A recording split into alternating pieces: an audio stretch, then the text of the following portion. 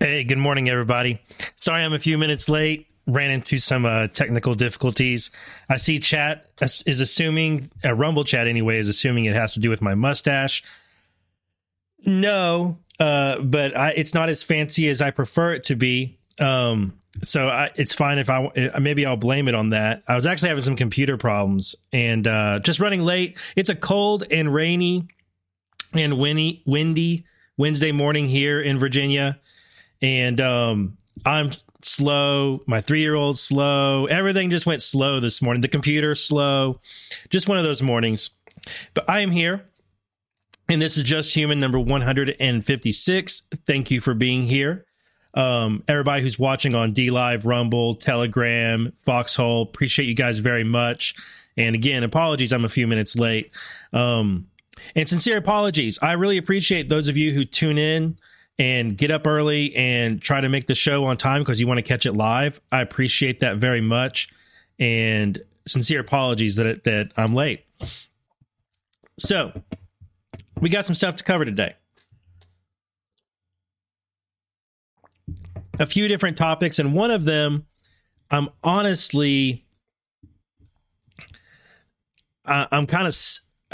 still like chewing on and debating with myself how to go about it. And that's the FTX scandal, because I was building it up yesterday, what I was going to, like, my stack of what I was going to cover with it. And I just keep finding more and more stuff. And the FTX thing it's so big, and its tentacles reach into so many areas. And I just don't know where to start with it, and where to go with it, because just when I think I have a grasp of it, I find some other piece that adds a whole nother spectrum, a whole nother layer or several layers to it. It's an incredible scandal. It's starting to feel to me like when I was looking into Spygate, and how you never quite feel like you have a grasp of the entire thing. And FTX is starting to feel like that kind of a behemoth of a scandal. And late last night, I was watching some videos about it, and I was reading some threads and some articles, and the word, or the acronym, RICO, kept coming into my mind. And I think we're looking at a RICO case here. Not sure about that, but I feel like there is a RICO element in all of this. Such is the conspiracy here. Not sure about that yet, but last night I was thinking about how massive it is and how many places it reaches, and I'm like, this could develop into a RICO case. It's incredible. So I'm trying to figure out how to approach it. I'm still debating with myself about how to go about it. I know one aspect of it I'm going to hit on today, which is his donations, or their donations, to both Democrats and Republicans. It's swampy. FTX scandal is very, very swampy. Ukraine swamp, DC swamp, media swamp, the financial world swamp. It's very swampy. All right, so we're going to talk about that. We're also going to talk about the Oathkeepers trial and the guilty verdict, and then Trump v. United States, the Mar-a-Lago raid, special master case, and a few smaller things. And I'm going to hit some of these quick topics. Here at the beginning, I want to hit a few quick topics. Or news stories. So thanks again for being here, guys. And I guess I should say, screw it. I'll go ahead and address this. I wasn't going to say anything, but I'll go ahead and do it because it's fun. I know some people are upset with me for not giving more attention to that Brunson case, but I don't think it's going anywhere. And people keep asking me about it, and I really don't think it's going anywhere. And if it does go somewhere, then I'll apologize for being dismissive of it. and I'll backtrack and I'll give it attention. But I do not think the Brunson case is going anywhere. And that's why I only gave it 10 minutes on my show, because I just don't think it's a thing. And if that upsets you, I'm really sorry. I'm sorry. But that's my opinion of it. And if I'm wrong, I'll be happy to be wrong, right? Because this would be something that if I'm wrong about, it would be a good thing. It'd be a good thing if I'm wrong about this. So I will be really happy if I'm wrong and I have to backtrack and give it some attention. But I don't think I am. Okay.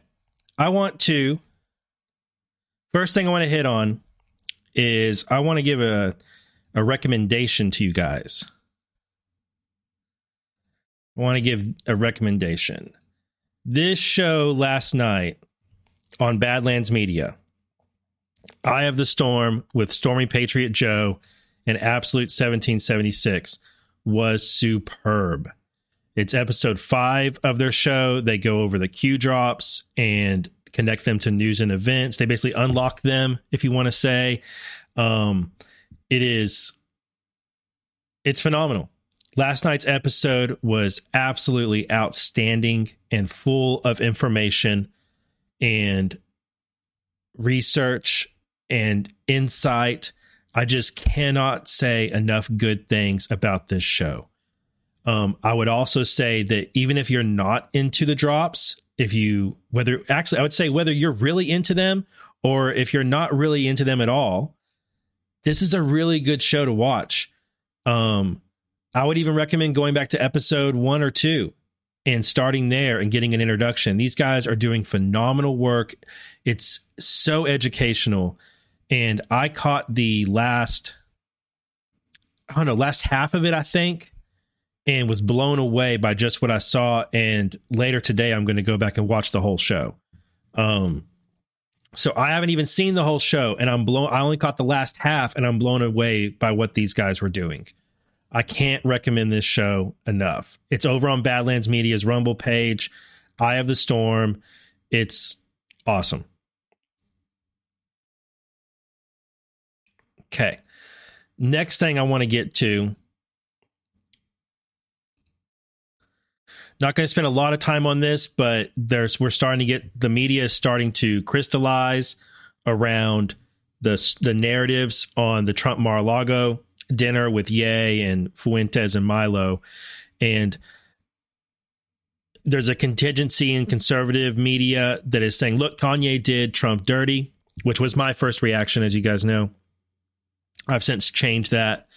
But there's a narrative in conservative media that Kanye did Trump dirty, and he planned to make Trump's life miserable.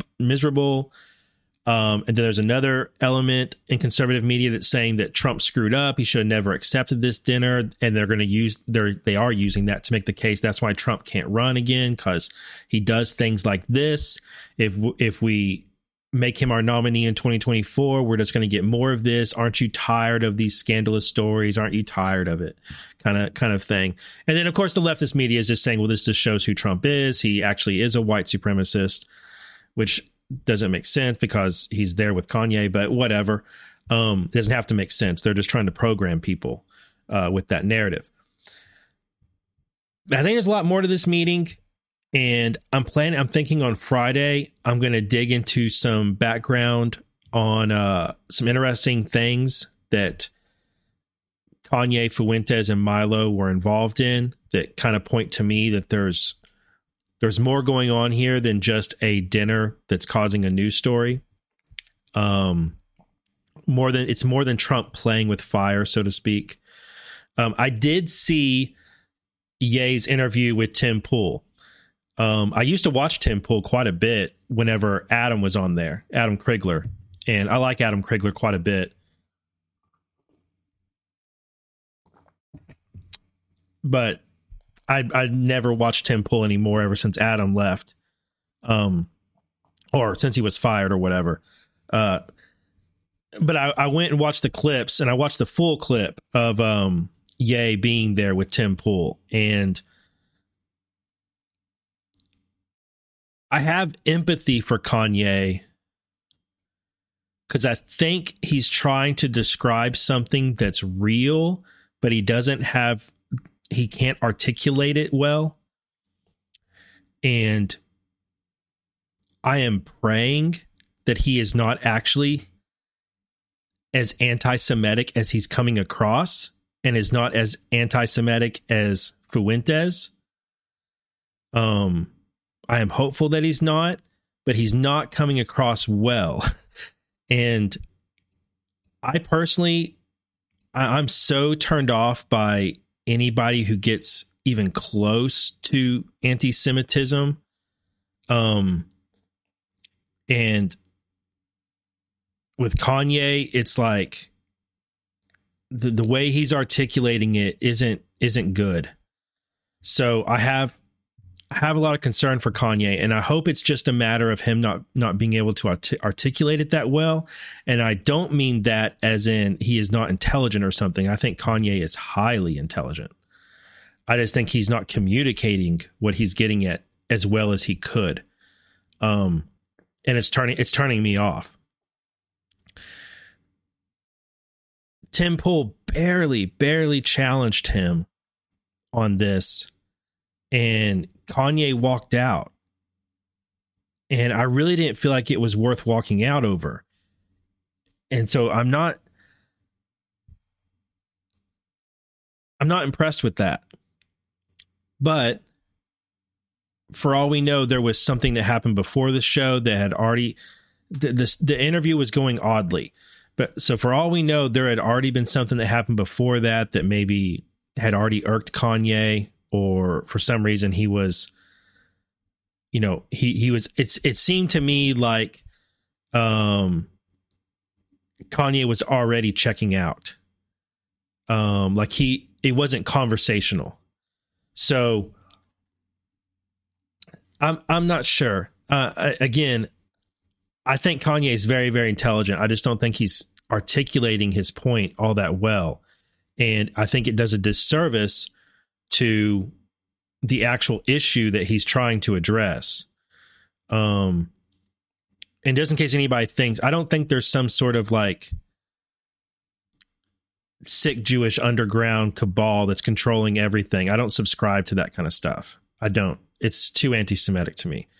I do think there are evil people, and I do think they work together to do evil things and control media and culture and news and music and all sorts of things. And that's really what he's getting at. And I think generalizing them as they and grouping them together with a religion or a race is wrong. So I just don't like the way he's communicating it. So, but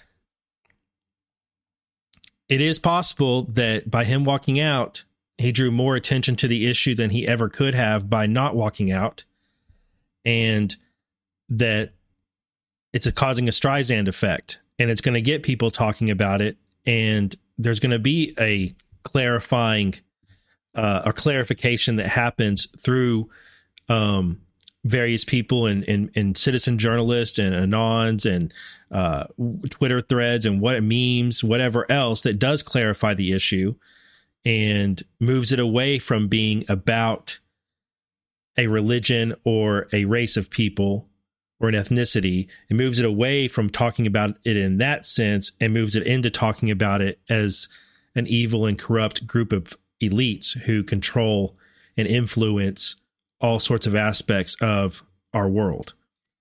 So,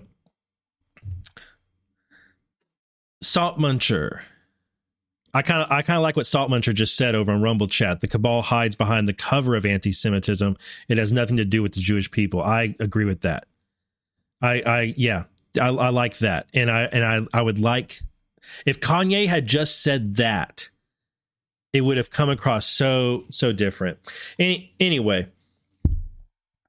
a Streisand effect has happened, and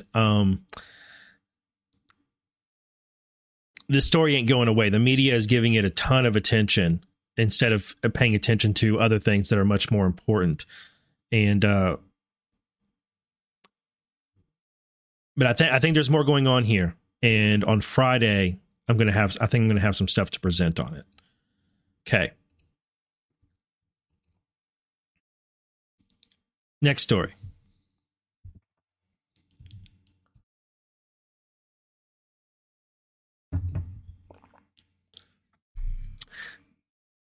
What the world, fam?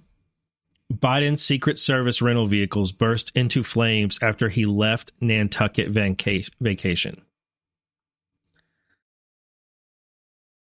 So, President Joe Biden rented Secret Service vehicles, and they bursted into flames in the Hertz lot on Monday morning, one day after he left. Biden spent Thanksgiving on the ritzy Massachusetts island with his family last week. The Secret Service rented 5 vehicles from Hertz to carry the president and his family, and all 5 of them caught fire in the parking lot, according to footage obtained by Nantucket Current.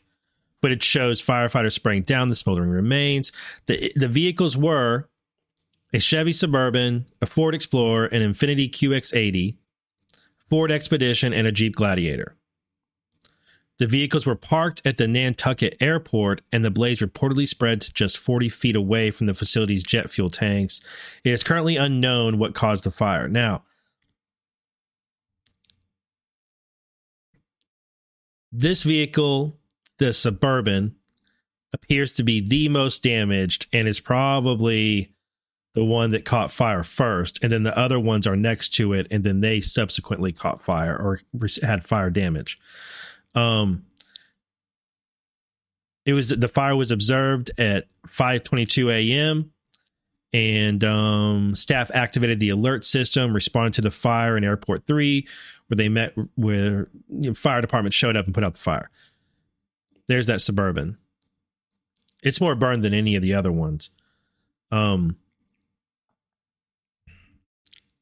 see. Okay. I'm going to jump to this thread.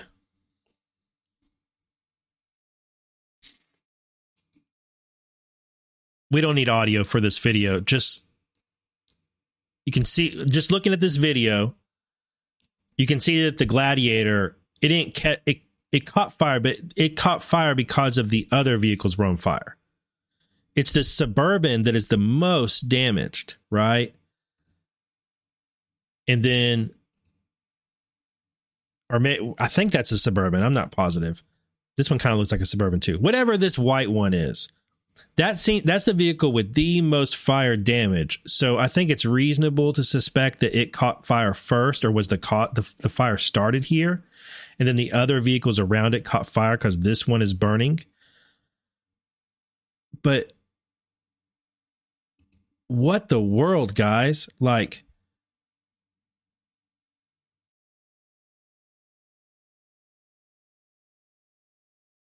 did something bad almost happen to the Secret Service and the president's family? Like this is super, super, super sus. And I don't know how regular it is, how normal it is for the Secret Service to rent vehicles. I understand it's Thanksgiving, so there were a lot of people that, they got their family together. But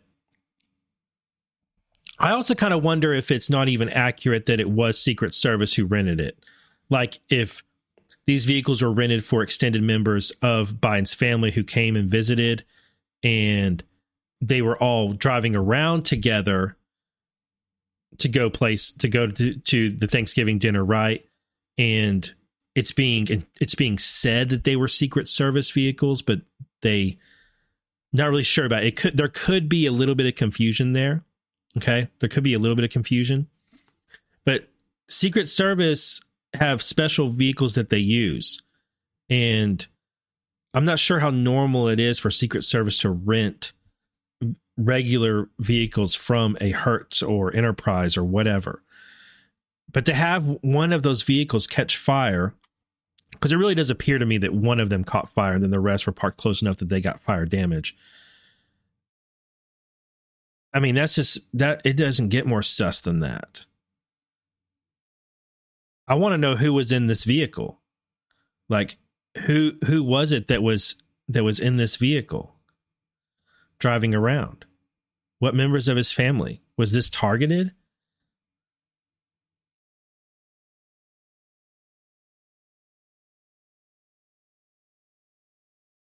Really weird. Really, really weird. And no coincidences, guys. No coincidences. Something's up.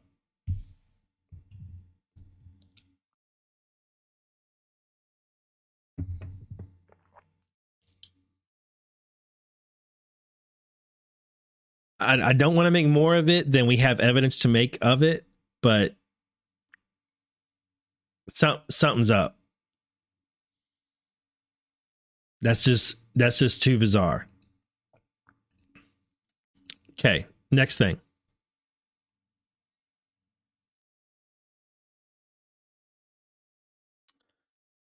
Scoop, Biden administration eyes border overhaul as Title 42 ends. Now, I shared this article on Truth Social and Telegram, and you know what people did? They reacted instead of understanding. Can you believe it? They reacted to this article with angry faces and downvotes and upset comments. This is BS. This is crap. They're destroying our country. Blah, blah, blah, blah, blah. Instead of realizing that there's actually some good news in this article, and that's why I was sharing it. Because check this out. Top U.S. officials are considering drastic measures, including barring some asylum seekers and surging prosecutions of illegal border crossings. Okay, that's a good thing. That's a good thing. Barring asylum seekers and surging prosecutions of illegal border crossings. That's good. Next, in preparation for the end of the pandemic era Title 42 policy. Okay, so the Title 42 is coming to an end, and now they're having to make new policy.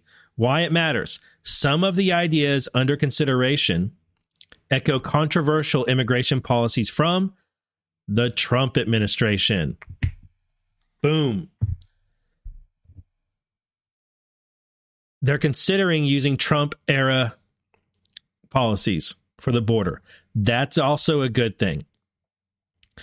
Others could expand legal avenues for migrants and asylum seekers in the region to enter the U.S. That's also a good thing. We should expand legal immigration avenues. We should make it easier for good people who want to legally immigrate here to legally immigrate. These are both really good things. Bullet point. That some of these approaches are being considered at the highest level of government reflects the Biden administration's desperation to get a handle on unprecedented efforts to cross the U.S.-Mexico border.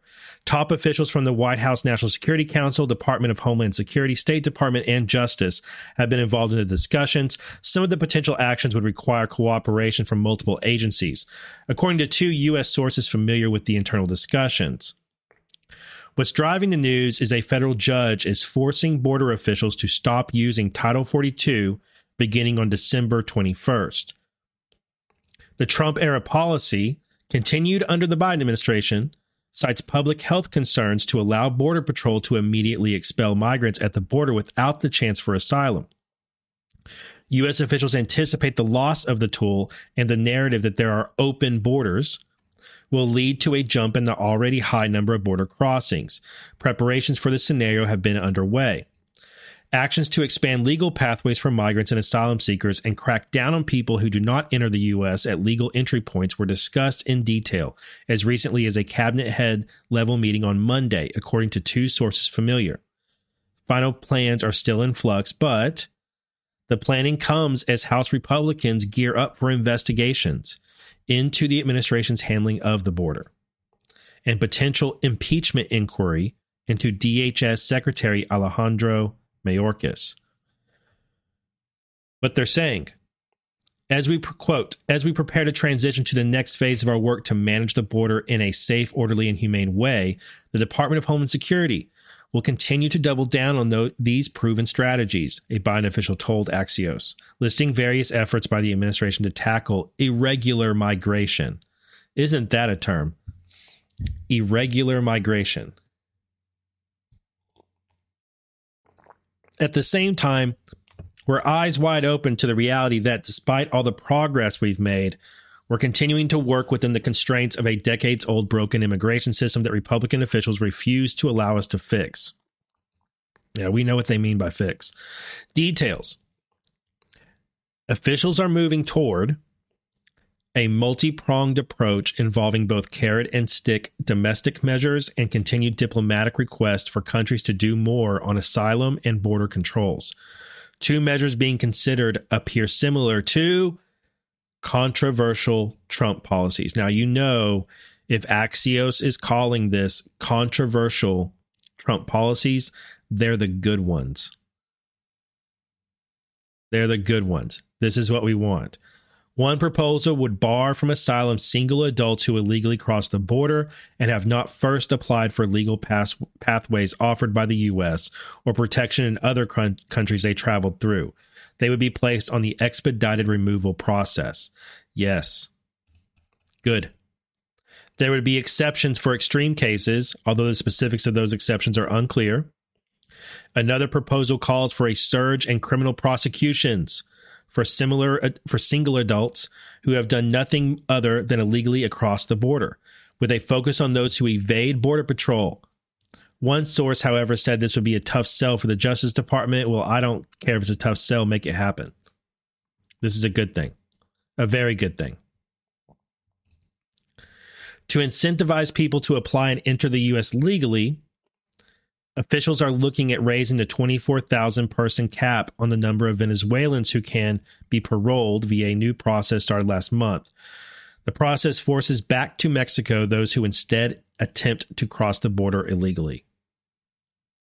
Good.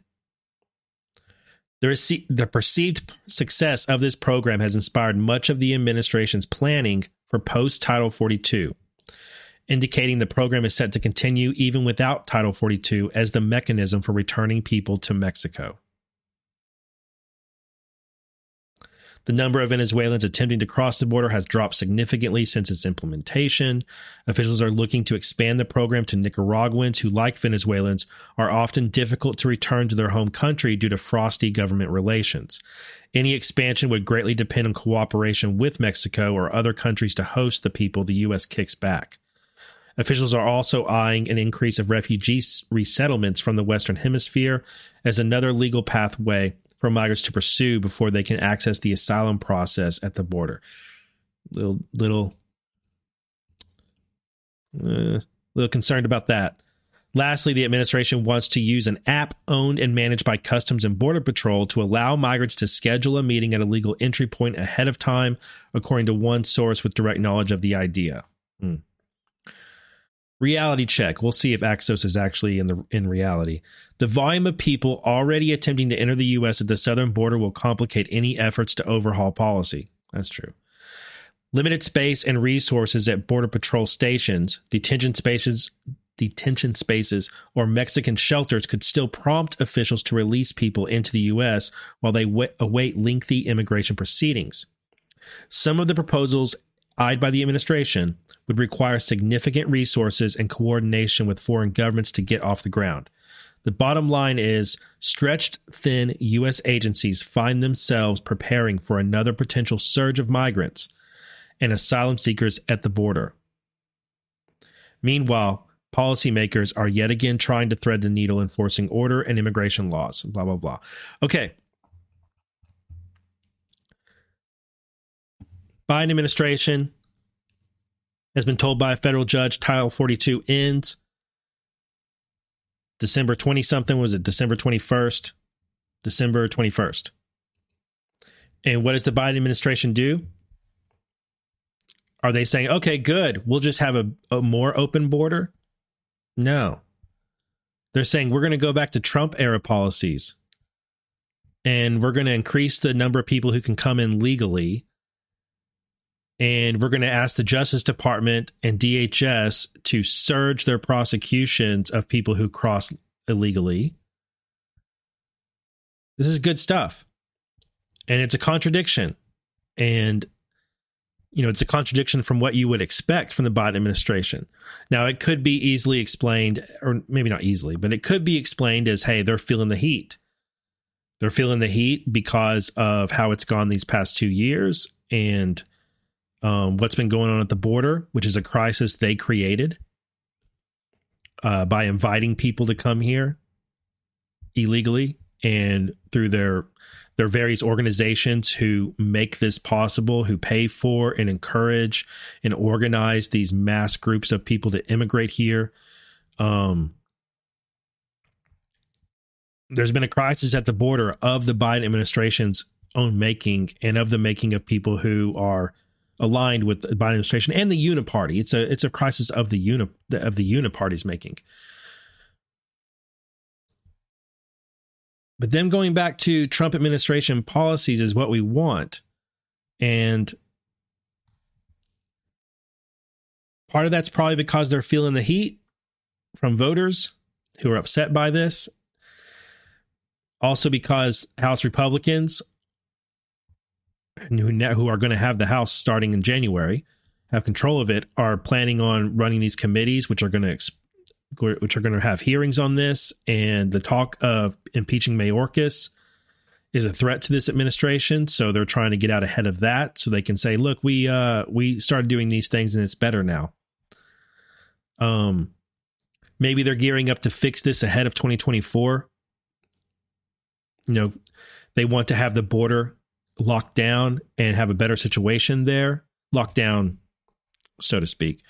They want to have a better situation on the border so that they can more effectively campaign and say they solved the border crisis in 2024.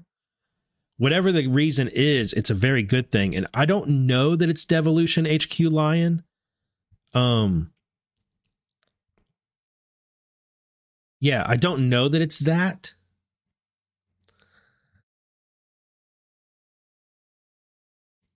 Yeah, not sure.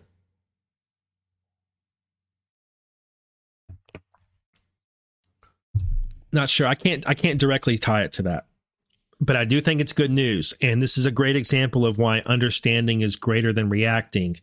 So many people saw this and immediately jumped to it being a negative story, when in fact, it's a really good one.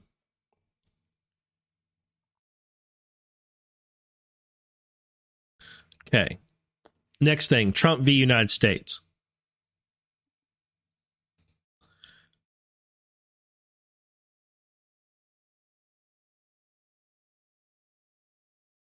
So you guys, actually, let me open up.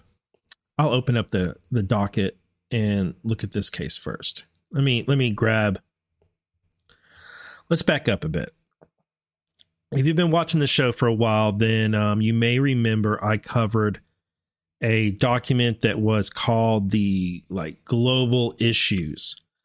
Let's see, that's for the unseal.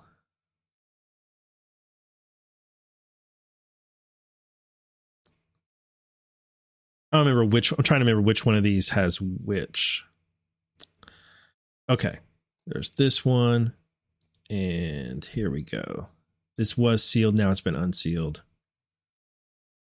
There we go. Okay. So you may remember that I covered this global issues filing that was made in the Trump v. United States case, which is the Mar-a-Lago raid case and the special master case. And all these documents are with the special master now. And he's been going over these documents that were taken in the Mar-a-Lago raid and parsing them out for what is attorney-client privileged and all that kind of stuff, right? The filter team did their thing. Now the special master's doing his thing. He's due to be finished by December 16th. That's when he's supposed to be done. He could be done before then, but December 16th is the deadline that's agreed on.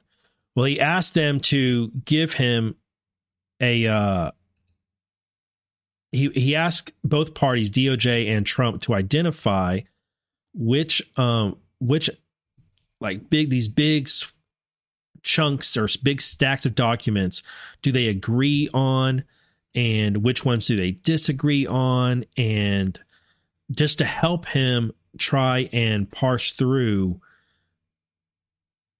these documents and get a whole bunch of them settled so he could focus on the ones that there was actually contention over. And so they filed these. That's why it's called global issues. It's where both parties have an issue with the documents and they can agree on something. So both parties did that, and then they immediately filed to have them unsealed. And I'm trying to remember which date that was. I don't remember exactly. But anyway, they had them this is one of the filings that got unsealed. This was filed on November 8th on Election Day. I remember. Oh, yeah, I remember this from Election Day. Yeah, I remember sharing this while I was on the road after I voted.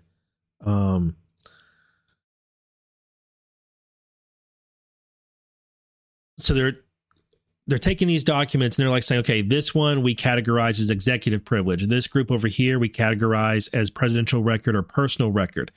And this group is attorney-client privilege or whatever. This group is marked classified. They unsealed this, and then they had this agreement that they were going to have an in-person meeting on December 1st. Well, the curious thing is that yesterday, Judge Deary canceled it. The special master canceled this meeting. And it was supposed to be an in-person meeting with DOJ's lawyers and Trump's lawyers, and they were going to inform the special master on all of these documents right here. They're identified by Bates numbers. And instead, he canceled the meeting and said it's not necessary. And I don't know what to make of it exactly.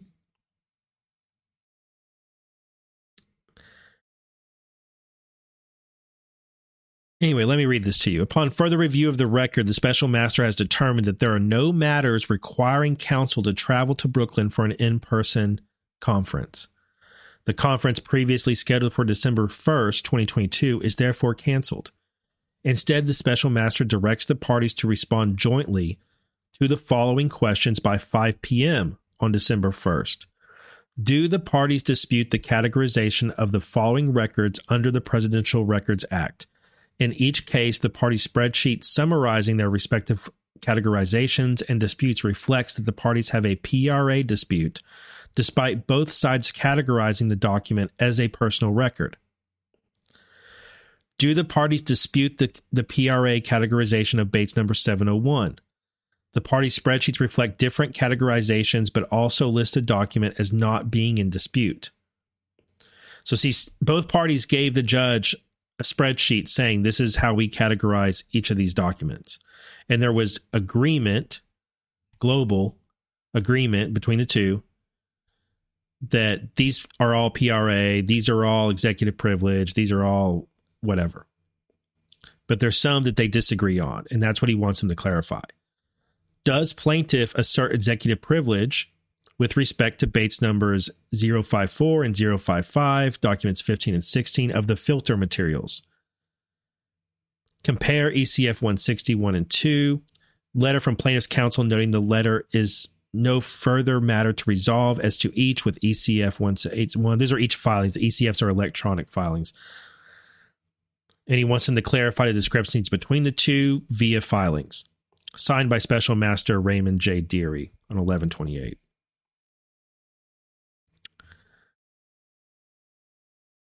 I just find it interesting that he canceled this meeting for them to argue in person. And maybe there's not much to read in it, but I feel like he's going to finish early. Like he's just about done and he only has these questions, so he doesn't even need the conference. And the special master might wrap up before December 16th.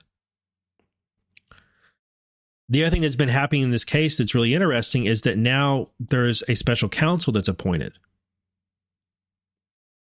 So the special counsel is going to be taking over this investigation that the Mar-a-Lago raid raid, quote unquote,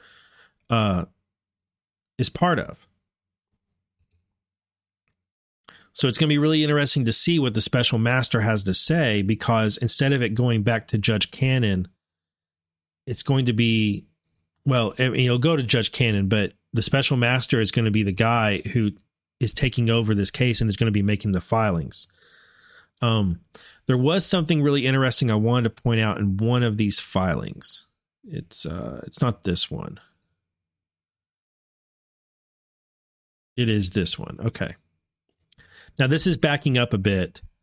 This is on the same day as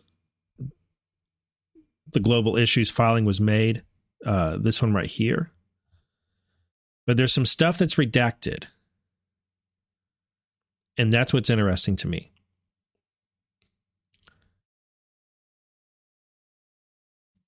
This is DOJ, and they're saying plaintiff cannot deem presidential records to be personal records. And he says, they write, in several hundred instances, plaintiff has asserted that records are personal with the following explanation. Basis: covers, folders, envelopes, personal messages, miscellaneous personal. Consistent with the PRA and Judicial Watch versus NARA, these are items generated during the presidency that can be possessed post-presidency and effectively deemed personal. That assertion makes no sense, and the special master should reject it. On the above basis, taking as a sample just the first 100 pages of documents, plaintiff has designated as personal records and items such as, and then it's all redacted. Those items plainly constitute presidential records under the PRA. That is, they are materials created or received by the president's immediate staff, or a unit or individual of the executive office of the president, whose function is to advise or assist the president in the course of conducting activities which relate to or have an effect upon the carrying out of the constitutional, statutory, or other official or ceremonial duties of the president. Just as plainly, they are not personal records, which the PRA defines as essentially the opposite. So, what DOJ is saying here is these items that are redacted are essential pieces of records that have to do with the president carrying out his duties as president, or members of his executive office carrying out their duties as president. And I think this is some juicy, juicy stuff. Like, what if this has to do with DNI Ratcliffe? What if this has to do with Ukraine or the Hillary Clinton email server or any other Spygate? I think this is really what this is all about, and I think Trump is doing a very classic Trump move here, where he is holding an item, or he's holding something back and saying, no, you can't have it, you can't have it, you can't have it, and everybody's attention's getting on it, and it's causing a Streisand effect, and then once you get it, it's like, oh, kind of like the Ukraine phone call, kind of like several other things with Trump, like his tax records and other things like that, where it's like the media gets focused on it because they think he's hiding something nefarious. They think he's hiding something that is going, because he's embarrassed about it or concerned. He's hiding it because he's afraid he's going to get caught. There's something bad or scandalous going on. When really, it's something that exonerates him and condemns his enemies. And I've thought this entire time that is what is going on here. He's holding this stuff back, drawing their attention to it, causing them to report on it, causing them to make mistakes because they're emotionally invested in getting Trump. And then when it finally gets revealed what it is, they're like, oh, crap. It's not at all what they wanted. That's what's behind these blocks. I'm convinced that is what is behind these blocks. And there's more.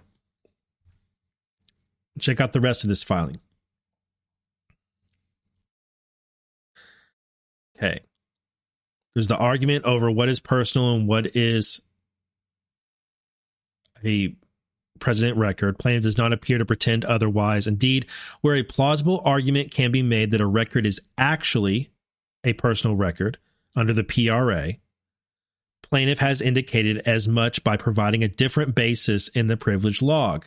Typically, basis, newspapers, media summaries, gifts, clothing, inherently personal items not related to presidential duties. Those are personal records. And I'm telling you guys, Trump is purposefully claiming that his presidential records are personal. And DOJ is pointing out right here the contradiction in this and saying, nah, look, this doesn't make any sense. This stuff is not a personal record. This isn't gifts or clothing or media stories or handwritten notes. This stuff has to do with the execution of his office, of the executive branch.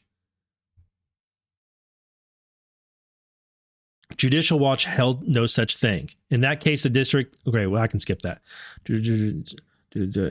Okay, well, I won't skip it because it's got something juicy here. Okay.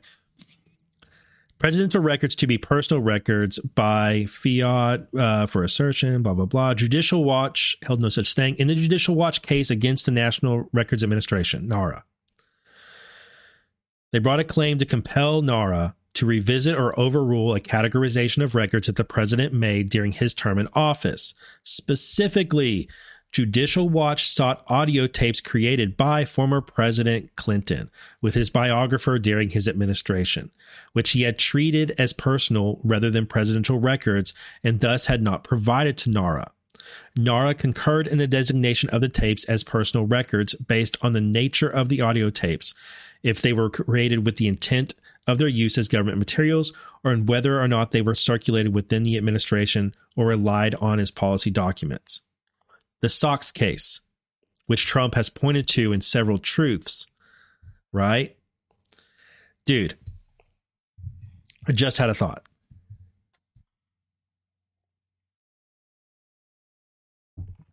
What if Trump made tapes of him talking about the Clinton email server or the Ukraine scandal or Spygate or whatever, and he's he's saying they're personal records, and to cause this argument, to cause them to get to go after them, so that it'll enter the public domain, that he has all these taped recordings of them talking about the crimes of the Clintons and Spygate crimes and Ukraine corruption. Just a thought. What if instead of making tapes for a biographer, Trump made tapes that he knew they would come after him for, and he intentionally kept them from NARA so that they would come after that. NARA would come after them to get them. And then what happens? Audio recordings of the details of these scandals, which are a threat to our nation, end up going into the National Archives. Just a thought. Because remember what Kash Patel said these records are. Kash Patel is Trump's guy who was appointed over his records at Mar-a-Lago, and Kash Patel said these records have to do with the crimes of the Clintons, the Ukraine scandal, Spygate. I think he mentioned Uranium One, but I'm not positive. And I feel like there's one other he mentioned. I mean, Kash Patel told us what the content was. Anyway, all right, back to this. Additionally, although the court opined that the responsibility to classify records as personal or presidential is solely to the president during his term in office, the court nowhere suggested that it would be lawful for a president to flatly defy the PRA by designating what are obviously government records as his personal records. Such a reading of the PRA would nullify the statute's entire purpose by allowing a president to designate all of his official records as personal records, and then to remove them upon departure from the White House. And it would reduce the PRA's detailed definitions of a presidential record and personal record. Additionally, even if plaintiff reading of the PRA were correct, the relevant time for him to have designated records as personal or presidential was during his term in office. As Judicial Watch itself explained, which speaks to the duties of the president and his staff to categorize and file records as personal or presidential, calls for decisions as to the proper categorization of records, quote, to be made during and not after the presidency. The categorization of records during the presidency controls what happens next. At the conclusion of the president's term, the archivist is directed to assume responsibility for the custody, control, and preservation of and access to the presidential records of that president.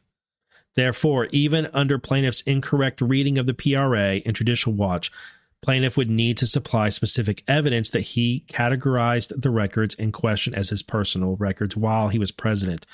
And see, this is one of the things you know about this that makes it a fake fight. Well, there's many things that indicate that this is a fake fight between Trump and DOJ. But one of the things is that they've done a perfectly fine job categorizing certain things as personal and other things as presidential records. But then there's this set of things that DOJ is after that Trump has miscategorized and is making them chase. He's making them chase these records, and he's doing it on purpose. And you can know that because he clearly and his lawyers clearly understand the difference between a personal and a presidential record because they've correctly categorized a whole bunch of it as one or the other. But it's on this other set, and that's what this filing is about, is DOJ's like, this is obviously not a personal record.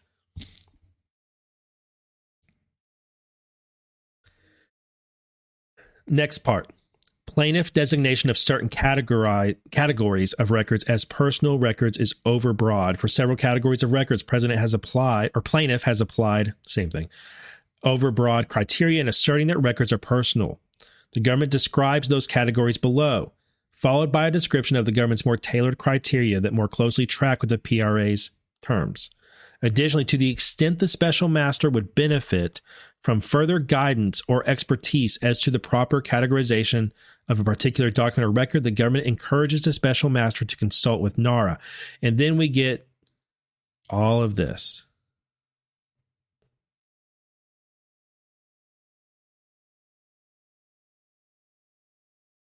Man, I want to know. Man, I want to know what's in this.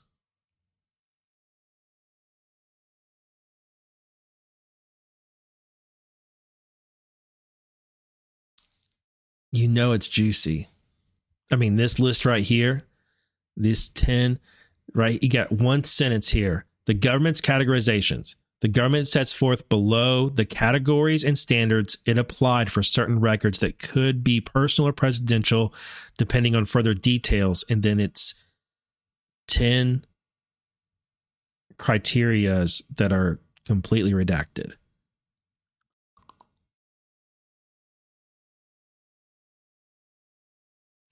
Next section. Plaintiff's designation of a document as a personal record precludes the assertion of executive privilege to that document. Plaintiff cannot claim that a document is both his personal record and is also subject to executive privilege. The PRA defines personal records to be used of purely private or non-public character, which do not relate or have an effect upon the carrying out of the constitutional, statutory, or other official or ceremonial duties of the president. This is another area where Trump is obviously playing a game. They know the difference between executive privilege items and personal records and presidential, but they're still misclassifying things on purpose.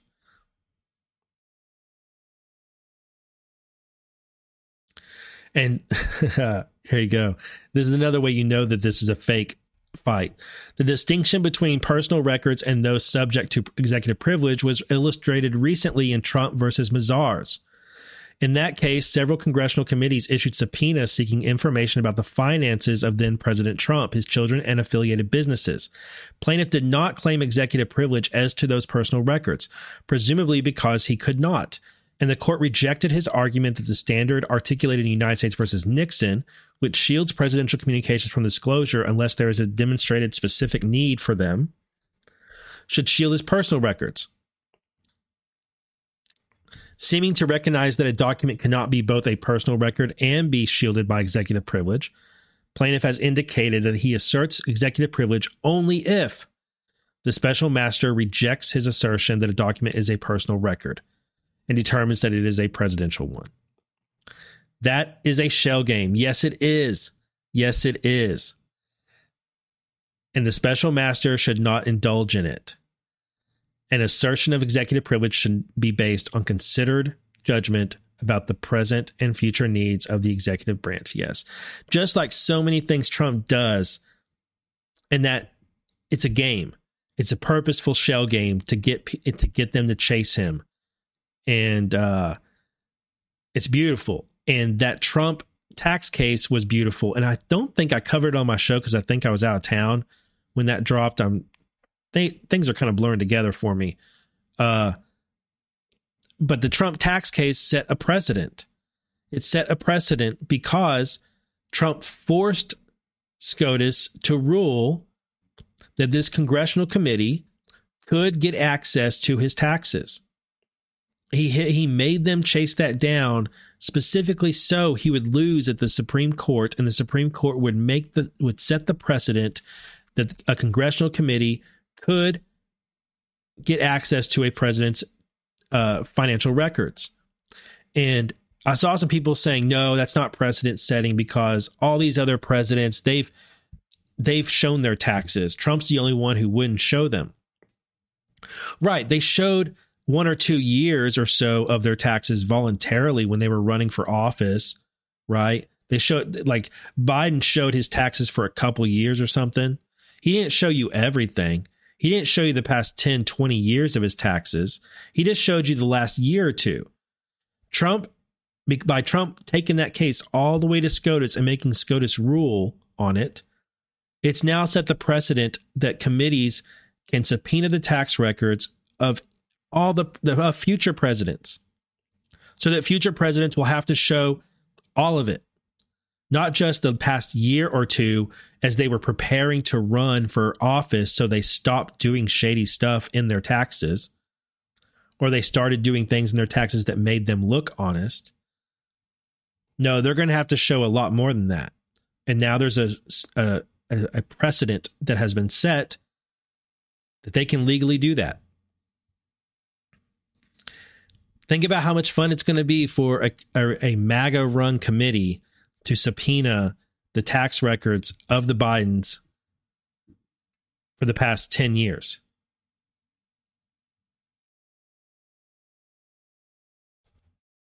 And they're making Trump show business stuff and his other things, like not just his personal taxes for the past year. It's awesome, and it's a great example of what Trump does and how he makes them chase him. They're thinking they're going to get him. And what he does is he establishes a precedent, or he tricks them into talking about what he wants them to talk about.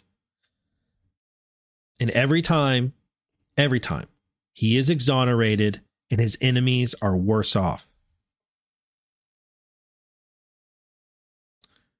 Okay. This section is about how the plaintiff can't withhold seized materials from the government based on executive privilege. And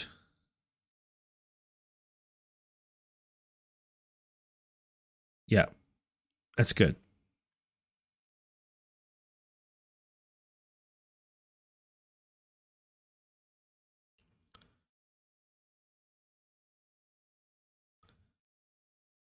For the foregoing, excuse me, the conclusion of this is, wait, how many documents does that say?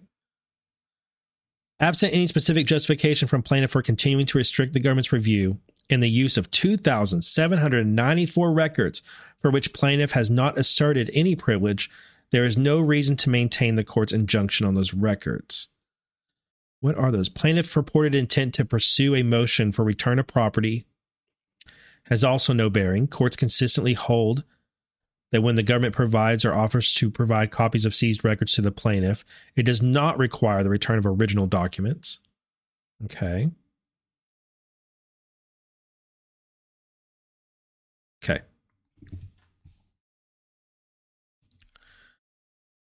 So the conclusion here of this filing, which was made on the same day as the global issues filing and all that, this is back on voting day, November 9th is the day it got the date stamped on it. For the foregoing reasons, plaintiffs should not be permitted to deem records that are on their face presidential as personal. The special master should not or should adopt the government's position. Plaintiff's assertion of executive privilege fail. They actually do fail. They do. Plaintiff should be required to provide a declaration regarding the inventory of seized materials in a lawsuit of his own making in which he bears the burden of proof. And special master should recommend that the court lift its injunction. Okay. Let's check on something real quick.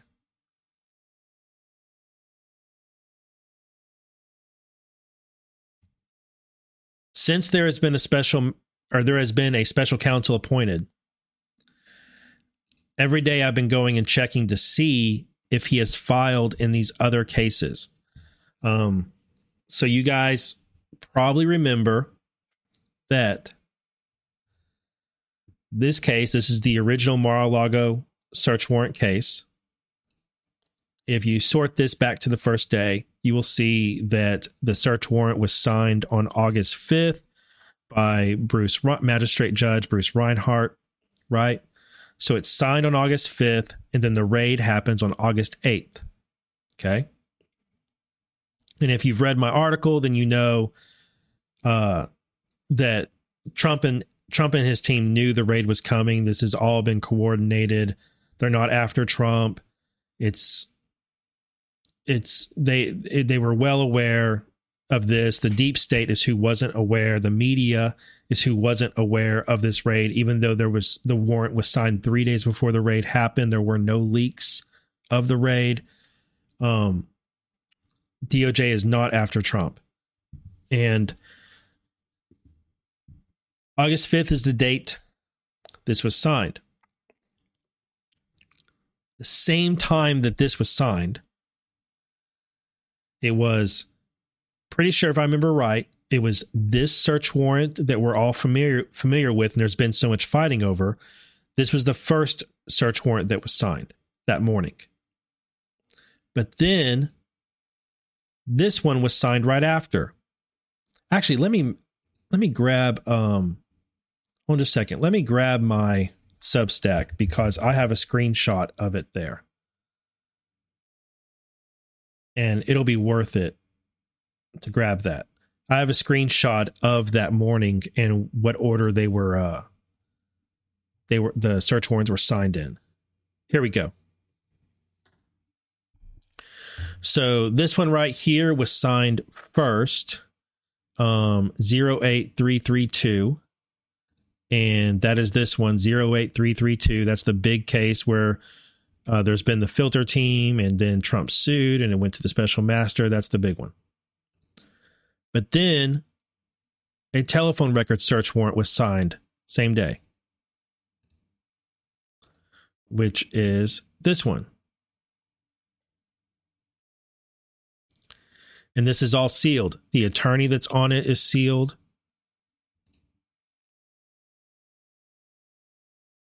And the two filings in it, sealed. The search warrant itself is sealed, and nothing has happened here. And then you see the next thing signed was this sealed pen register. And the reason I have an arrow here is because I was like, is that misspelled? I didn't realize, I thought sealed, and when I saw this, I thought sealed was like a company. Like sealed pen register was a company. So it was like United States versus this company. I didn't realize it was a misspelling. And it's still misspelled. And it's still sealed. Right there. It should be spelled with an E right there. Sealed. Pen register. A pen register, trap, and trace. The attorney who's on it is sealed. And then, so this is the first one. This is the Mar-a-Lago raid that we're familiar with that is unsealed. Then this telephone record search warrant was signed. Then a pen register trap and trace was signed. Search warrant was signed. And then you have this other search warrant. This other search warrant ends in 08338. See right there, 08338. This case is also sealed, but a newspaper, the U.S. attorney is sealed right there, although it does give you Susan Osborne as the office to contact. We know from this case, though, that this is also a Mar-a-Lago raid, because in the flurry of filings that happened in this one at the very beginning, where all these newspapers were filing to get access, motion to unseal, filing to intervene for the public's interest, and all of this stuff, one of the newspapers noticed, just like I noticed, that, hey, Judge Bruce Reinhart signed all of these things on the same day. Are they related? Are they all related to Mar-a-Lago? This one's the Mar-a-Lago one we know is related. What about these other three that Bruce Reinhart signed that same day? And who was it? It was one of the newspapers signed. I don't remember which one it was. But here, I will go and show you.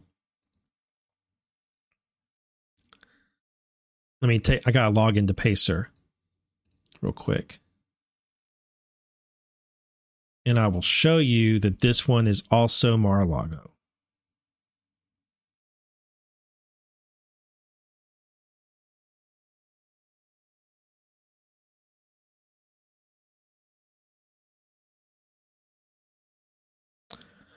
Right here, response to motion to unseal. The undersigned assistant attorney, that's why we have Susan Osborne as added to as a party on that, is because they had to make this filing in response to the media trying to unseal this case. The undersigned assistant United States attorney hereby respectfully requests that this court deny the letter motion filed by the Times Union of Albany, New York. That's the newspaper who filed to unseal it. The letter motion seeks unsealing of records related to the search of the residence of former President Donald J. Trump in Palm Beach, Florida, and references two case numbers. The government has already moved to unseal materials related to the warrant involving the residence of former President Trump in that other case, the 8332 case we talked about. The above captioned warrant, case number 8338, concerns an ongoing investigation that is completely unrelated to the subject matter of the other warrant and the letter motion to unseal. Accordingly, this warrant should remain sealed and the letter motion denied in this case. They're saying that those two aren't related, but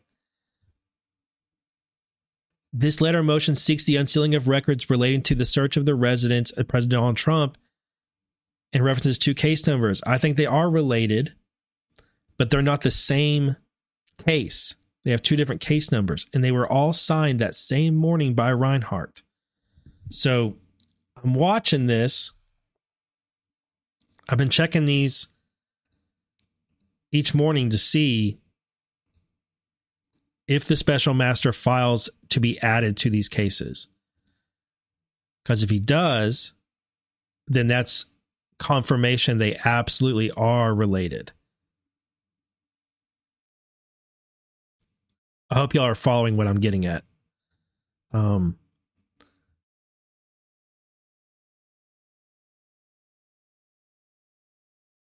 See, you can say the above caption warrant concerns an ongoing investigation that is completely unrelated to the subject matter of the other warrant and the letter to motion unsealed, but they're two different cases. So they're about two different things. So they can be said to be unrelated because there's two different cases here. That's why they have different case numbers. Anyway, I've been checking that every day to see if the new special counsel has been added to this.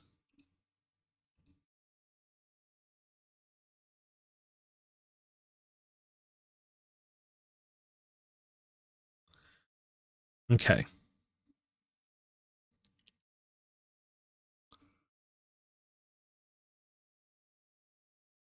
Next thing.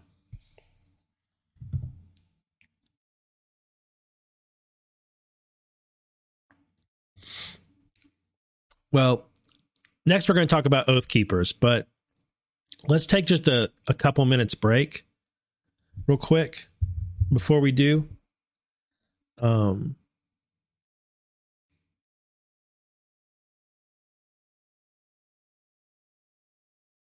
just a minute.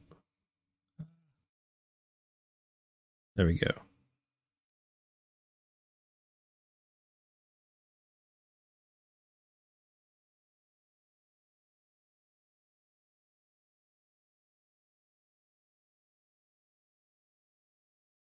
Okay, yeah. I just want to take just a couple minutes break, and I'll come back with a fresh cup of coffee, and we'll do this last segment on the Oathkeepers guilty verdict. Intermission.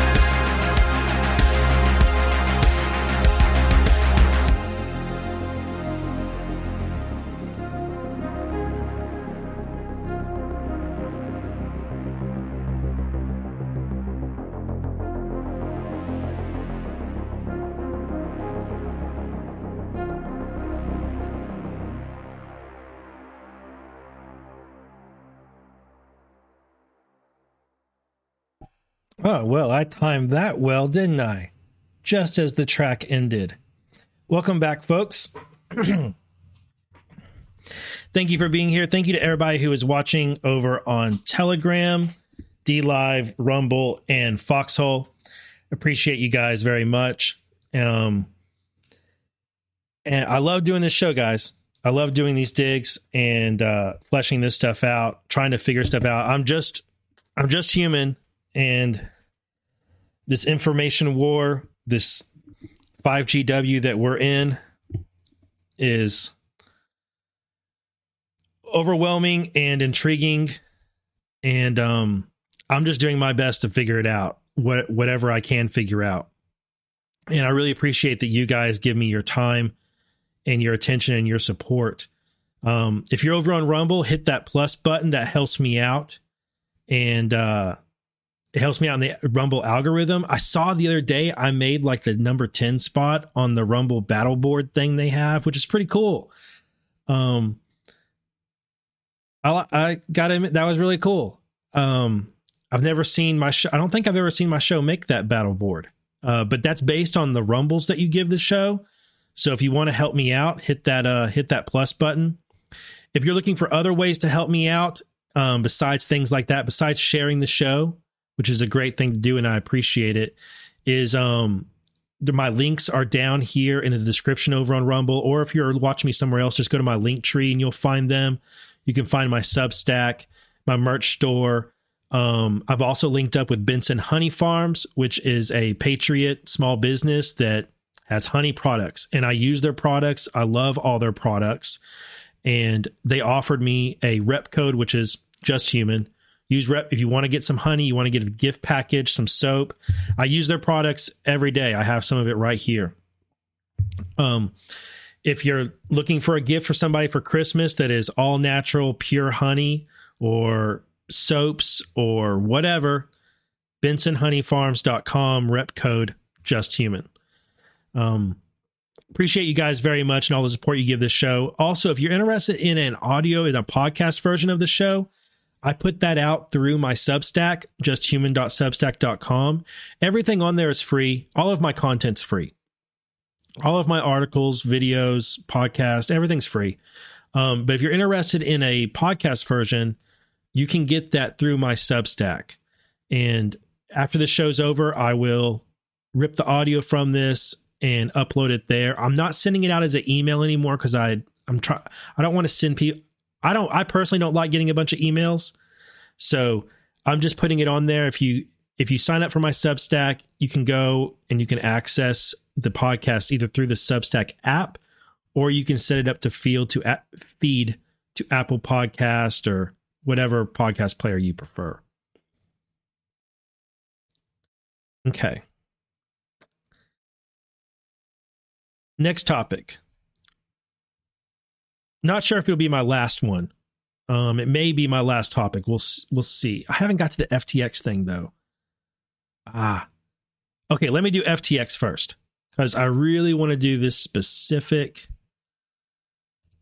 article that this guy made. Okay. Let me grab this and then I'll do Oathkeepers. So this R. Terrell over on Rumble. Thank you very much for the rant. Much appreciated. Thank you for your support. They say just because it's looking light today. Heck yeah. Well, it's really rainy here. It's not that light outside here, I don't think. But look at the wind out my window over here to see. It's still a bit overcast, I think, over here. But today is a good day. CPA Deb, FTX is the gift that keeps on giving. We're not nearly done unpacking this scandal, but here I'm going to unpack a piece of it here. Okay. Here is a list. This is from David A. Giglio, who ran for office, I think in California, Republican. And he came up with a list of all the PACs and members of Congress that accepted money from FTX executives. Of course, he's calling it stolen money. I'm not sure if it's stolen is the right word. It might be the right word, though. Okay. He says, I have to admit, when I first made my Twitter post outing Kevin McCarthy, Mitch McConnell, and other Republicans that accepted money from various FTX executives, I did not expect it to take off like it did. Almost immediately, the post went viral and people began asking more questions than I had answers at the moment. Their intrigue inspired me to dig even further into the situation to see what more I could uncover and infer from the trail of money left behind.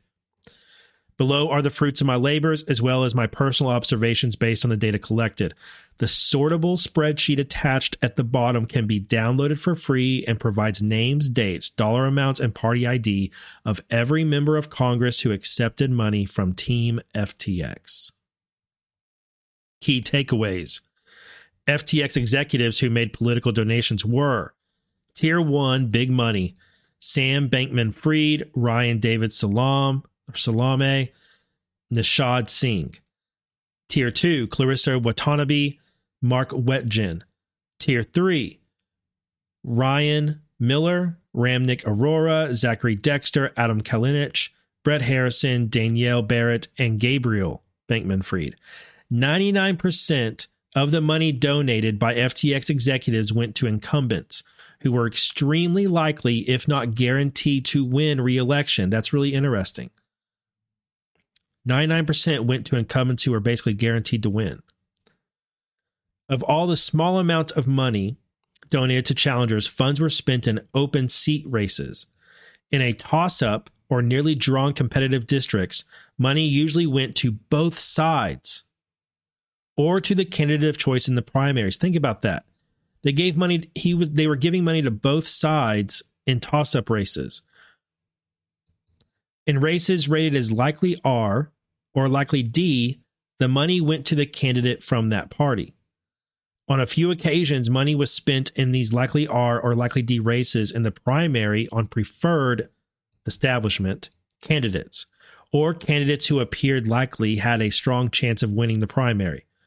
For example, Max Miller in Ohio, Michael Guest in Mississippi, Michelle Bond in New York, Carrick Flynn in Oregon, Francis Cannoli in New York. Donations were made strategically to members of Congress who sit on the most powerful committees. Only 5 members of Congress who took money from FTX executives voted against continuing aid to Ukraine. They are Bilirakis of Florida, Duncan of South Carolina, Boozman of Arkansas, Kamak of Florida, and Jackson of Texas. 5 congressmen who received money from FTX executives sent a letter to the Security and Exchange Commission, SEC, in March of 2022 seeking to stop the commission's investigation into FTX and Alameda Capital. Tom Emmer is one of them, Republican from Minnesota, Ted Budd of North Carolina, Josh Gottheimer of New Jersey, Jake Auchincloss of New Jersey, and Richie Torres of New York. So those people right there sent a letter to the FTC questioning them and trying to stop them from investigating FTX way back in March of this year. Samuel Bankman-Fried donated almost exclusively to Democrats. Now, that's him personally. He donated almost exclusively to Democrats. His donations to Republicans were made exclusively to Senate Republicans who voted to convict Donald Trump in his second impeachment, or who had publicly disavowed the 45th president. They include Lisa Murkowski of Alaska, Mitt Romney of Utah, Ben Sasse of Nebraska, and Susan Collins of Maine, John Thune of South Dakota, and John Boozman of Arkansas. His other major donations to Republicans went to the following quote-unquote conservative PACs. Heartland Resurgence PAC, $50,000, which spent money in the 2022 cycle protecting John Boozman and Ann Wagner. Results for North Carolina Incorporated got $700,000, which is Tom Tillis' super PAC that spent over $1 million to take out GOP rep Madison Cawthorn in the primary. Establishment Republican Chuck Edwards of North Carolina, who defeated Cawthorn, later received a Max campaign donation from Ryan David Salame in September 2022. America United PAC got $300,000, which is a PAC funded almost exclusively by the never Trump Republican Ziff brothers, who were caught up in the Hillary Clinton funded Trump Russia hoax. Excuse me. Speaker Nancy Pelosi, House Majority PAC, received $6 million from Sam Bankman-Fried in March 2022. Senate Majority Leader Chuck Schumer's Senate Majority PAC received $2.5 million from Sam Bankman-Fried and Nishad Singh in May, June, and July 2022. Senate Minority Leader Mitch McConnell PAC received $2.6 million from Ryan David Salame in August and October of 2022. GOP leader Kevin McCarthy's PAC received $2.1 million from Ryan David Salame in June and March of 2022. The vast majority of money donated to Republican candidates came from FTX executive Ryan David Salame. And guys, I'm just guessing his name is Salame. I really don't give a F what his name, how it should be pronounced. Because F this guy. In fact, I might just decide to purposefully mispronounce it. Because screw him. We can't know for sure, but it would be fair to assume that these October donations were made to court favors with members of the party poised to take power in January 2023. Already subject of an SEC investigation, it was likely that FTX executives felt it was increasingly likely that Congress would open a simultaneous investigation into their criminal behavior. That is, of course, unless you buy them off, which is what he was trying to do, or they were trying to do. The most interesting donations Ryan made to Republicans went to Max Miller of Ohio, Carolyn Leavitt of New Hampshire, Ronnie Jackson of Texas, Steve Scalise of Louisiana, Elise Stefanik of New York, Tom Emmer of Minnesota, and Kat Kamak of Florida, who is a member of the House Freedom Caucus. Rumble chat. Is it LKW Cross says I should pronounce it so lame. I like that. I'm going to pronounce it so lame. I like that. Okay. I hate reading that those names got money. I hate it. It appears likely that these donations were made in an effort to prevent a challenge to Kevin McCarthy as Speaker if the GOP were to win control of the House. Scalise and Stefanik, Trump loyalists, could have emerged as potential challengers to McCarthy, but both have publicly supported McCarthy. Despite being staunch supporters of President Trump and members of the House Freedom Caucus, Kat Kamak and Ronnie Jackson declined to support Andy Biggs as Speaker and instead publicly pledged to support McCarthy.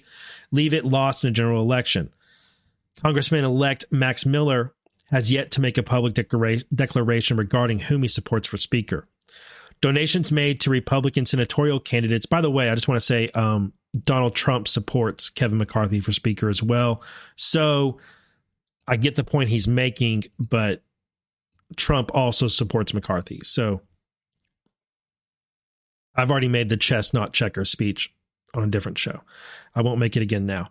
Donations made to Republican senatorial candidates J.D. Vance of Ohio, Blake Masters of Arizona, Adam Laxalt of Nevada, and Herschel Walker of Georgia were likely done simply because it appeared that each one had a significant chance to win their respective races. I think that's a really good point here. They were spreading money around to whoever they thought would win. It was all about buying influence. It didn't matter what your party was, although their personal preferences as individuals, they gave mostly to Democrats. They also gave to anybody they thought would win. That's why they gave money to candidates who were a sure bet, who were establishment incumbents and were unchallenged. They went ahead and gave them money just so they could say they're trying to buy influence. We have money here. We're willing to give you some. They spread it around everywhere. Here's the spreadsheet he has included, which is awesome. In total, they gave $41.5 million to Democrats and $21.9 to Republicans.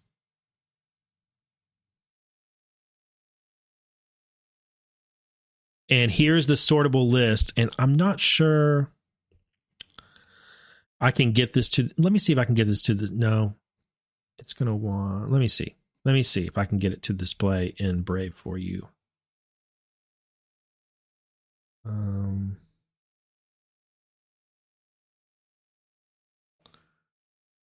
No, it's just going to want me to, here, hold up.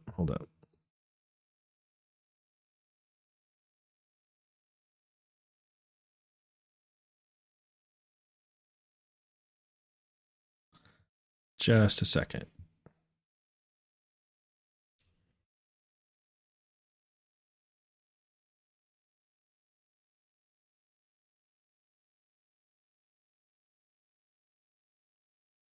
I gotta change which screen I'm using. Come on. There we go. Now I just want to show real quick just how thorough this spreadsheet is, because this guy did an amazing job. So it has, let me zoom out.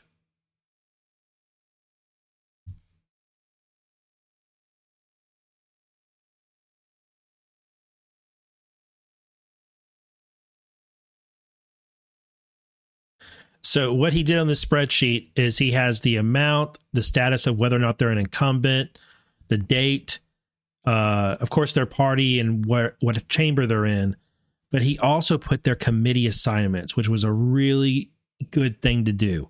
You can see which committee these individuals are on. You can see which executive gave to them. And then some of them have notes like, so this person lost or this person won. Other things like that. This person is part of this PAC, etc. So big shout out to this guy in this article. I'm going to share this article on all of my socials, and just watch for that if you're interested in getting this. He has everybody. Look, is all of these people that they gave money to. I mean, there's a lot. You're going to see people on here who we would be a fan of, like Lee Zeldin. $5,800. But keep in mind that what they were doing is spreading their money around with anybody who they thought would win so that they could have influence with them. And then they had their favorite swamp people and they gave them tons. Their favorite swamp rats, they gave them the most money because they wanted to buy influence. This FTX scandal is absolutely huge. It's not nearly done getting unpacked at all. So anyway, after the show, I'm going to share this article over on my socials if you're interested in looking through that spreadsheet or saving it. All right, now let me go back to this last topic, and I'm going to have to rush through it a bit, but maybe that's a good thing, because people are probably going to get upset about it. So I caught some flack yesterday for what I said. I also got some praise. I got some agreement, but a lot of people are not happy about this. Oathkeepers. I told you guys back when Oathkeepers got indicted that this was not what the deep state wanted. The deep state would prefer that the Oathkeepers hadn't been indicted, I believe, because the Oathkeepers turned on Trump. The Oathkeepers case shows that there was no coordination between Trump and what happened on January 6th. The Oathkeepers case showed that the January 6th Capitol riot, the invasion of the Capitol and the interruption of the objections to the slates of electors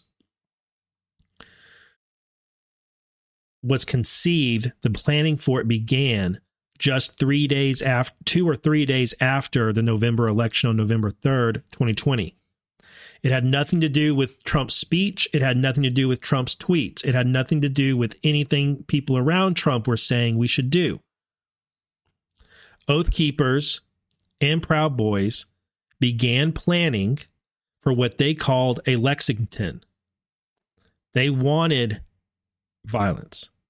Oathkeepers and Proud Boys wanted January 6th. And their idea was that what they would do was they would get MAGA, they would trick well-meaning MAGA people into going into federal buildings, and they wanted at least 50 of them in each building, and they wanted to hold them hostage there. They wanted to hold the federal government hostage, and they wanted to hold good MAGA people hostage. They wanted the military to be called in. They wanted there to be shooting. They wanted there to be violence because they wanted to spark a new revolution, a violent one. And that is what these court cases show. The Oathkeepers and the Proud Boys case, which hasn't gone to trial yet. I think the trial starts in December, so it's coming up. But the Oathkeepers case showed that they immediately threw Trump under the bus. Rhodes, who was convicted of seditious conspiracy, said that I don't see Trump doing anything but complaining. It shows this was all premeditated. They came up with this conspiracy and they executed it.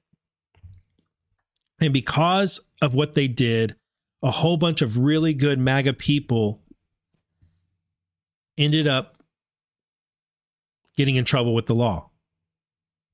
They ended up trespassing. They ended up with interrupting a federal proceeding, the January 6th count, or the count of the electors.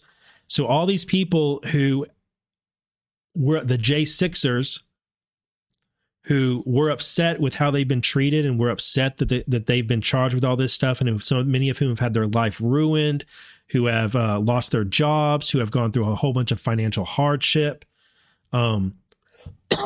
because of simply walking into the Capitol building and then walking back out. That happened because of these people. That happened because of Oathkeepers and Proud Boys and others. They're to blame for that. And so I am very, very happy that the leader of the Oathkeepers and other members were convicted this week of seditious conspiracy and other charges. They deserve it. And I want nothing to anybody who supports Oathkeepers and Proud Boys and what they did on January 6th. I'm not saying supports the organization as a whole. I'm not sure about the organization as a whole or in general. I'm talking about what these groups did on January 6th, 2021. I do not support this. I don't want anything to do with anybody who advocates violence and advocates taking MAGA hostages inside federal buildings. Now, I'll just jump to the chase on this instead of reading this whole indictment. I'll share this press release. I'll address the controversy of it right now.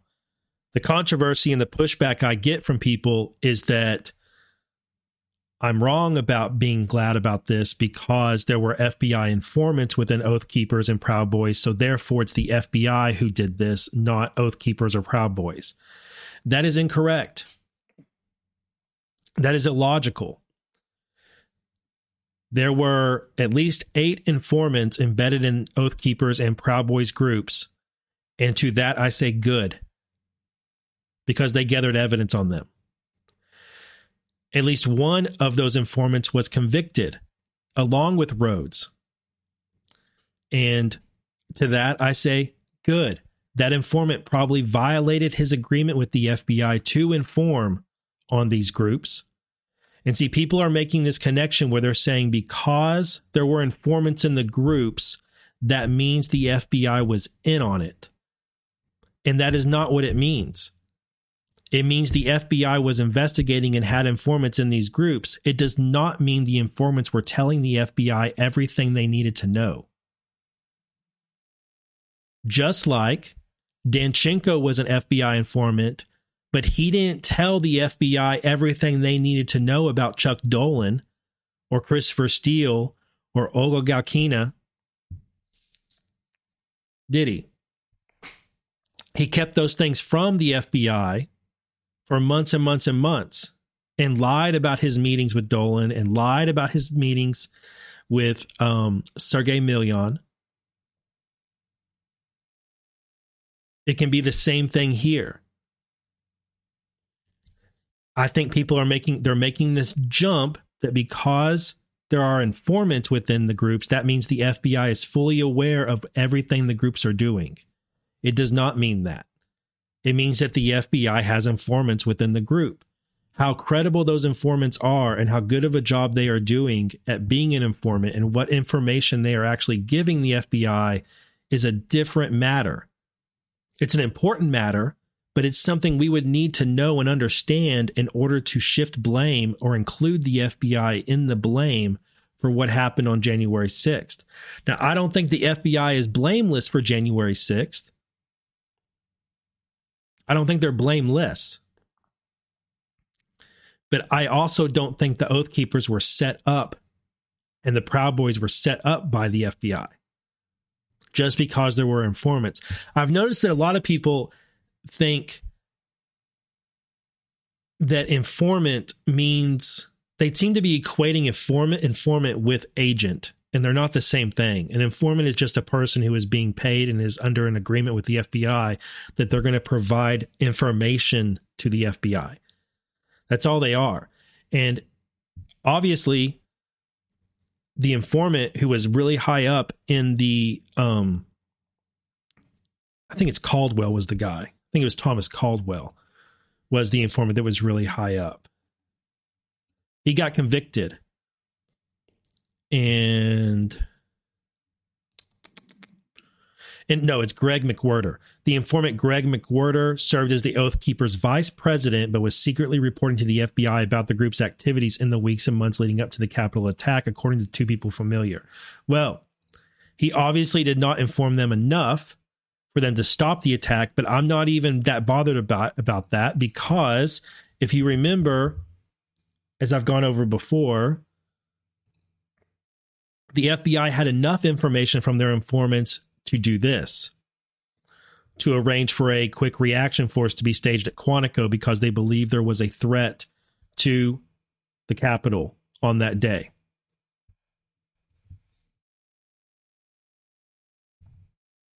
So the FBI did the right thing as far as being ready for what this group could do. They were monitoring the situation, but whether the FBI should have stepped in and stopped these groups from ever being at the Capitol on January 6th, right? Like whether the FBI should have been more proactive and done more to stop Oath Keepers and Proud Boys from carrying out their plans. I think that's a good question that deserves congressional committees and deserves the IG's attention. So I don't think we have the answer to whether or not the FBI had enough information to jump in and stop this from happening.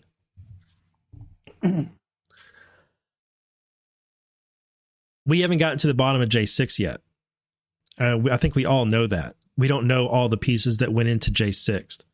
And I'm hopeful that a MAGA Congress will form a committee to investigate J6, and one of the things they will get to the bottom of is how much did the FBI know leading up to January 6th, and what discussions were had about steps they could take to prevent what happened, and why they didn't take those steps. Those are the answers we need. We need to know how much information the informants had actually given the FBI. Yeah. Now, so I'm glad about this. Now, the media is going to the thing you got to be aware of is the media is going to report this as something different. The mainstream media is going to report that the Oath Keepers are guilty of sedition, and they were working with Trump, and they were inspired by Trump's calls for the election being rigged. They're going to totally blame Trump for this. Of course, that's the programming. That's the programming coming from the mainstream media. Don't listen to it. When you get into the actual details of this case, you learn that these people were against Trump. Trump didn't want this. Is anybody going to argue that Trump wanted this to happen? You guys know that Trump didn't want this. Trump didn't want anybody to go into the Capitol and interrupt the objections to the slates of electors.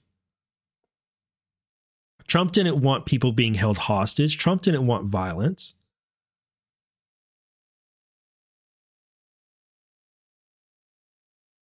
These people absolutely went directly against what Trump wanted.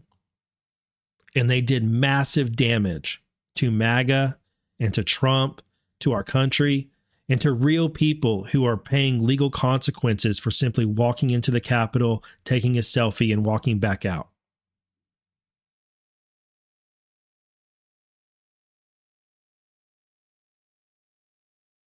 I want nothing to do with these people. They're horrible, and I'm glad they got convicted. Now, there are other pieces of J6 that need to be investigated, such as why was there not more police? Why were there not more? Why was it easy in some areas of the Capitol for people to get in? Who unlocked the magnetic doors? There's more nefarious and dastardly pieces of J6 that we don't have all the information on. And we need all those pieces, but this piece right here is a key. It was a key cog in that day. And this trial has shown that Trump was not responsible for what happened on J6. So,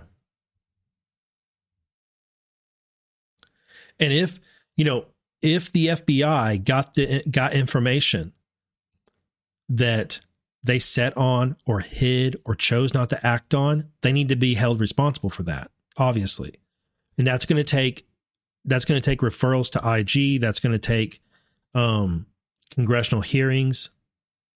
That's all part of cleaning up the FBI, which we know has to be done. We know that there are problems within the FBI. We've learned a bunch of their names over the past several months, right? Like Tebow and Otten and someone else whose name is escaping my mind.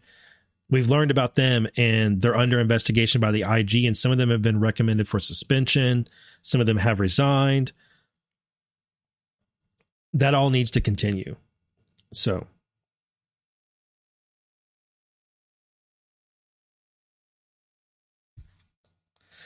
thanks I saw a Rumble rant. JC Bird, good morning, sir. Thank you for the Rumble rant.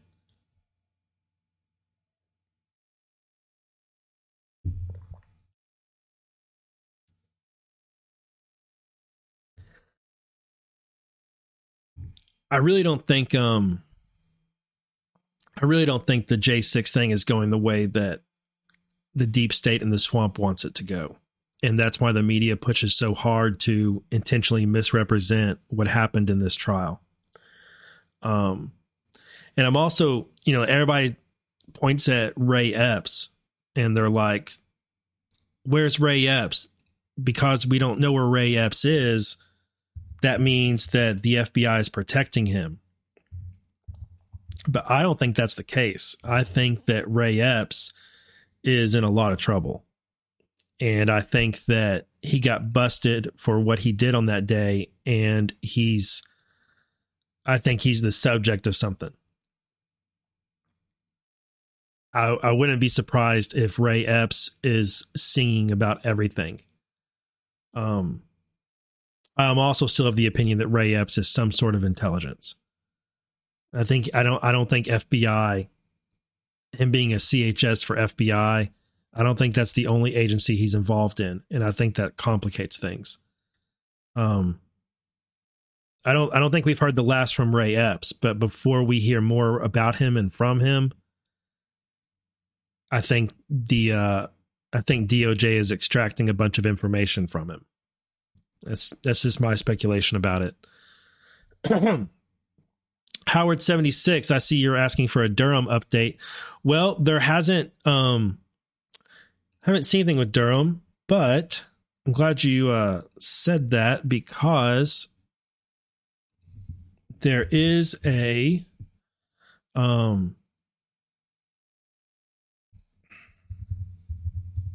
website now for the new special counsel. So see, here is Durham's webpage at DOJ.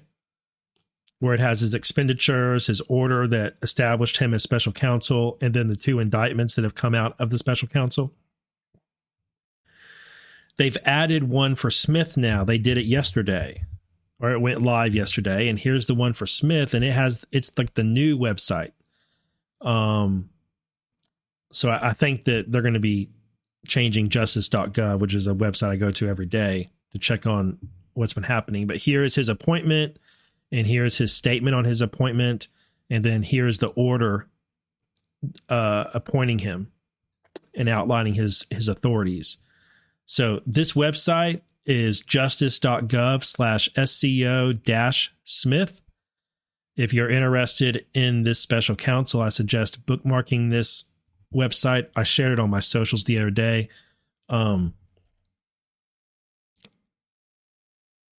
So he's got a website now, and I'm looking forward to seeing what comes out here. Durham hasn't released a new indictment. Obviously, we just got these 2 here. I do not believe that Durham is done, and I do not believe these are the last. We've seen the last of indictments from Durham. I'm hopeful that he will drop an indictment before Christmas. Hopeful. I think that'd be great. I think that would make for a really good Christmas. But it may not be until next year. We'll see. We'll see. That last grand jury he was running wrapped up in August, I think it was. I think it wrapped up in August. And so it's about time. Come on, Durham. Come on, Durham. Drop a new indictment for me to dig into. So, all right, guys, that's the show for today. I appreciate y'all very much. And I hope y'all have a great day. Remember, we're not going to win every battle, but we are going to win this war. Stay positive. God bless you. And I will be live on Friday morning. We'll dig more into the FTX scandal, and who knows, whatever news has happened by then. Elon Musk is starting to let people back on Twitter. It's getting wild over there. You can follow me there. My links are on my link tree, or you can just search Just Human on Twitter. You'll find me. Give me a follow, and see you Friday.